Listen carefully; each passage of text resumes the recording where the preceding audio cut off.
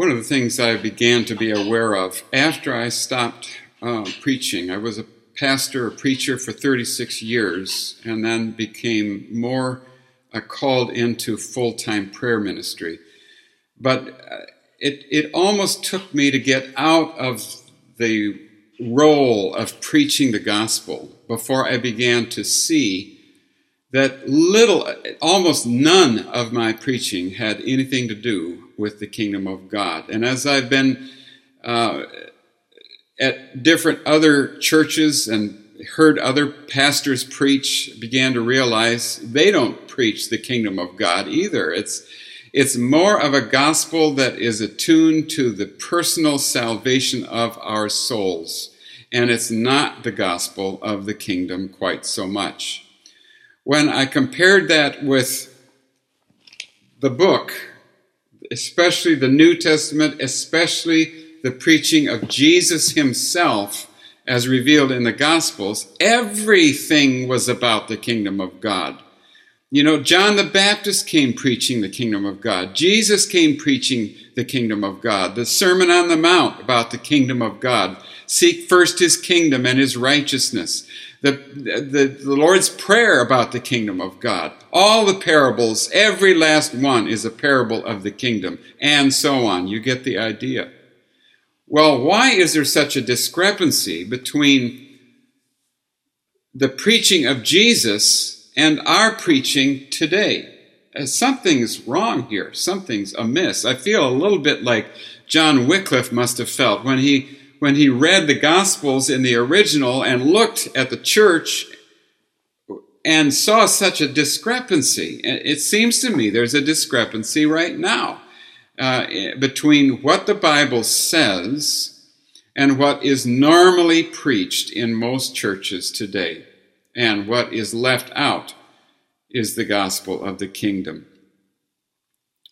Now remember Ephesians and Paul's summary of the gospel of the kingdom in Ephesians. And there were 7 ingredients. Okay, adoption, redemption, forgiveness. Then there's that statement of the blessed hope, which is Jesus will be the ruler of all the earth and bring the earth to equality or harmony with heaven, so that both heaven and earth will be under one head, even Christ, so that there is a redemption of the earth, bringing it up to snuff with heaven, and there is total harmony between the two. In other words, from Ephesians 1:10, we see that the main goal of the gospel of the kingdom is to bring the earth, the creation, back to an unfallen state, to undo the harm done by Adam's disobedience and all of our disobedience ever since then. There is a desire in God's heart to redeem this fallen situation here in creation. And of course, then we go on with the other 3 ingredients of the gospel of the kingdom. We get a new purpose in life which comes out of the kingdom of God, which might explain why so few Christians have any sense of a purpose in life. If we don't preach the gospel of the kingdom, where would we get a purpose other than just waiting to die so we can go to heaven? And then there's the salvation and the gift of the Holy Spirit as an earnest of what God has promised for the future and for eternity. So in other words, really the focal point of the gospel of the kingdom is God's heart to redeem creation and bring it back to his original intent, which is a place of perfect harmony with him. And his laws then would have to be written on our hearts. Well, I can almost hear some people saying, well, yeah, but why should I care what happens to earth? If my goal is to go to heaven, why should I care what happens to earth? And of course that's a valid point, Why would any Christian care what happens to earth? Except that God cares what happens to earth. So now what we have to do is we have to grow up into the heart of God.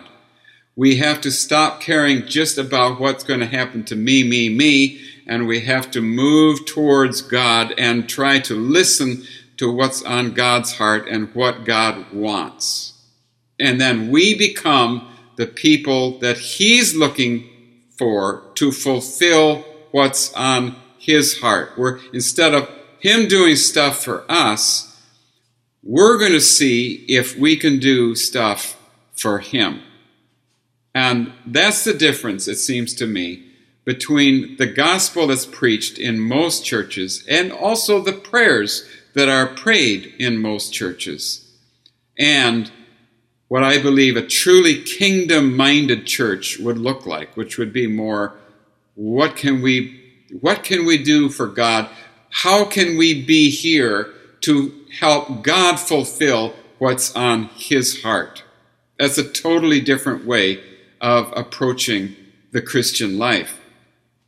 I compare what we seem to preach in most churches to entry-level gospel. Entry-level gospel where truly we have opened the door to God, we've invited people to come in, but then we're letting them camp out in the hallway. They've got their little air mattresses, and they're going to just camp out. The Holy Spirit's showing them all the doors all up and down leading to different rooms full of different things that God has for them. But for some reason, they're afraid to explore this vast mansion, the house of God. And instead, they're just going to be content to spend all their time just in the hallway. Entry-level gospel. And so what we see here is that God's heart may be a little bit different from what most of us think the gospel is for. Just getting us to heaven and getting us out of hell. Fire insurance, as it's often called. Let's look and see from some other key verses in the Scriptures what kind of thing we're talking about with the kingdom of God. First, let's look at Romans 8. Certainly, most people would think that the 8th chapter of Romans was probably one of the most important chapters. So this is not what you'd call a marginal rendering here. This is basic to the gospel. And this is what it says. I consider that our present sufferings are not worth comparing with the glory that will be revealed in us. The creation waits in eager expectation for the sons of God to be revealed. For the creation was subjected to frustration, not by its own choice, but by the will of the one who subjected it, in hope that the creation itself will be liberated from its bondage to decay and brought into the glorious freedom of the children of God. So right now what you see is that God's heart, as He has expressed it here, is for the redemption of His creation. Okay, so He created the earth and all of the cosmos and everything that we see with our eyes with one intent in mind. We came along and we messed that up. So God is not prepared to just let that be the last word.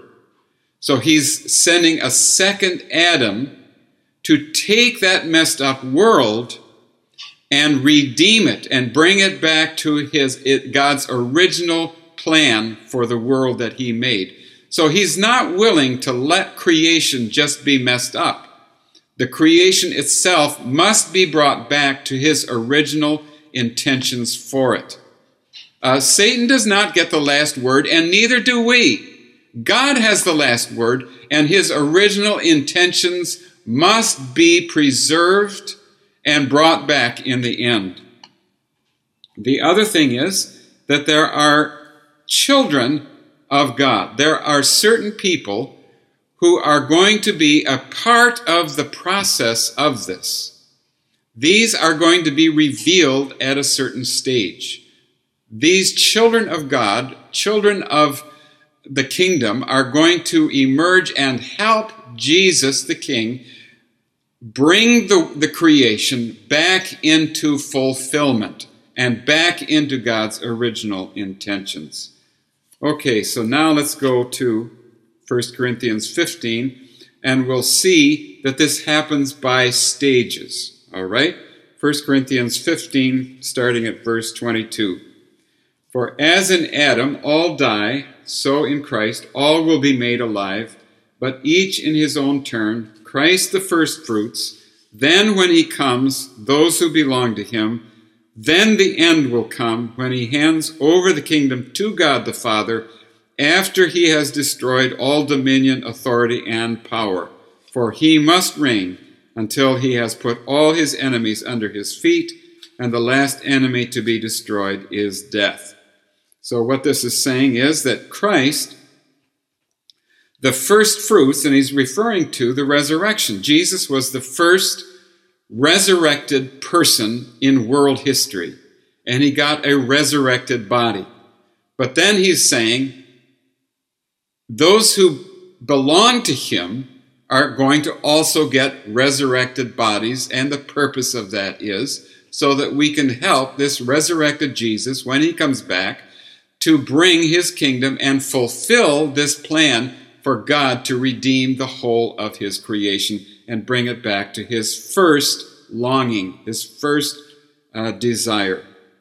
Okay, so then this happens in stages, okay? The first fruits has already happened. Jesus was raised from the dead. But then when he comes, those who belong to him, and then he hands over the kingdom to God the Father after he has destroyed all dominion, authority, and power. So there's a period, and it happens to be 1,000 years, a period of time between his second coming and this period when he hands it all over to the Father, when he's bringing about massive transformation to the creation. Massive transformation. And then the last enemy to be destroyed. Okay, all these enemies will be destroyed during this period of time. All authority and power will come under obedience to him, the King. And during that time, then the last enemy to be destroyed will be death. In other words, the creation will continue to experience life and death cycles. Because the last thing that happens at the very end of that 1,000-year period is going to be him putting away death itself. And that agrees with what Isaiah writes, and a number of Old Testament prophecies talk about that period of time. It is by no means just the Apostle John. And now let's look at the book of Acts. Peter was preaching. He preached 3 sermons. They're recorded in Acts 2, 3, and 4. It is interesting that it took him 3 sermons to get around to mentioning eternal life. Well, what on earth was he preaching during the first 2 evangelistic sermons ever preached in world history in the name of Christ? Well, he was preaching, you see, the gospel of the kingdom. We've already mentioned that the gospel of the kingdom has 7 ingredients. So if you look at Acts 2, he chose the 7th ingredient, and that's the power of the Holy Spirit. And what he promised there in Acts 2 was, you too can receive the Holy Spirit. What you see being poured out here, it's available to you. You go ahead, ask for the Holy Spirit. And you and your children and your children's children can all receive the Holy Spirit. And so that was the part of the gospel of the kingdom that he chose to mention on that occasion. And that's just as valid a place to start preaching as any other if Peter is to be believed. And then what do we have in the second sermon? Well, that's when we get to the real goal of God and this long-range plan to to redeem all of creation. So let's once again, as Peter goes to number 4 on that list, okay, the number 4 thing in Ephesians 1, and this is how Peter puts it. Repent then and turn to God, so that your sins may be wiped out, that times of refreshing may come from the Lord, from the presence of the Lord, and that he may send the Christ, who has been appointed for you, even Jesus. He must remain in heaven until the time comes for God to restore all things, as he promised long ago through his holy prophets. All right, so here we have Peter showing that there's going to be 2 periods, the present and this millennial reign, Jesus coming back to rule on earth.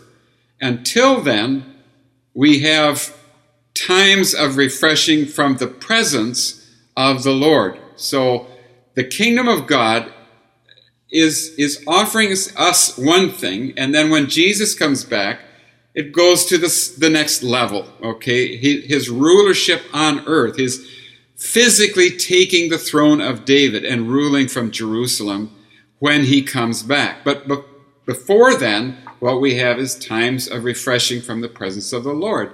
Go back to my teaching on glory through time, and you'll discover times of refreshing from the presence of the Lord. Very real, very consistent throughout history as we go through the waves of God's awakenings over the last 2,000 years. So this is very real. And as this is real, so will the second coming of Christ be very real and historical. In the midst of all of this, we have to ask ourselves, are we positioning ourselves to be useful to his kingdom? Or are we simply waiting to die so that we can go to heaven? And that is the big difference between kingdom-minded churches and these entry-level gospel churches that we see so many of in our day. It's time for us, as we move towards the coming of the King, to rediscover the true gospel of the kingdom in all of its fullness as best we can and live it out. So, let me summarize here. There are 2 advents of Jesus. I know this is really basic, but there are 2 advents of Jesus. These are both of them designed to take care of one of the problems that we read about in Genesis 3 with the fall of man.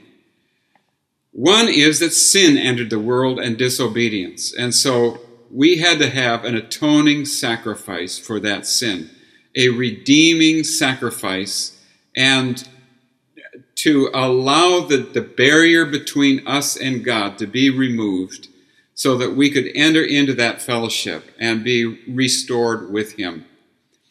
That has been accomplished, and it is finished. It was finished on the cross. There is nothing left as far as that goes. There is nothing left undone. The cross did it all. But that does not mean that the kingdom is fully restored on earth. Satan is still there. We still need to preach the gospel to all the nations. There comes a time, however, when Jesus will come back. And the other piece of the gospel, which is how Jesus deals with the enemy and the satanic powers that came in and deceived Adam in the first place, that part has not really been dealt with. And that's the part, above all things, that will be dealt with when Jesus returns. He will put Satan away. So let's read those parts that have not been done as yet. First of all, let's look at Revelation 20, verse 1 to 3. And I saw an angel coming down out of heaven, having the key to the abyss and holding in his hand a great chain. He seized the dragon, that ancient serpent, who is the devil or Satan, and bound him for 1,000 years. He threw him into the abyss and locked and sealed it over him to keep him from deceiving the nations anymore until the 1,000 years were ended. All right, so can you imagine a world without any kind of satanic presence? That is what we have during the next period, okay? So when Jesus comes back with all his holy ones, there will be a great conflict, and that will be the result. And the neat thing to me is that there is a constant dialogue between the New Testament and the Old Testament. Apostolic teaching, after all, is based on prophetic teaching from the Old Covenant. All of the apostles were Jews, and they based their teaching on the word that they had already received and accepted. And Jesus said they must accept. So the idea of Jesus coming back and putting the enemy in prison was not new to John. He drew it from the prophet Isaiah. And so here we are, Isaiah 24, verse 21. In that day, and he's talking about the end of the age, okay, the very time we're talking about. In that day, the Lord will punish the powers in the heavens above and the kings on the earth below. They will be herded together like prisoners bound in a dungeon. They will be shut up in prison and be punished after many days.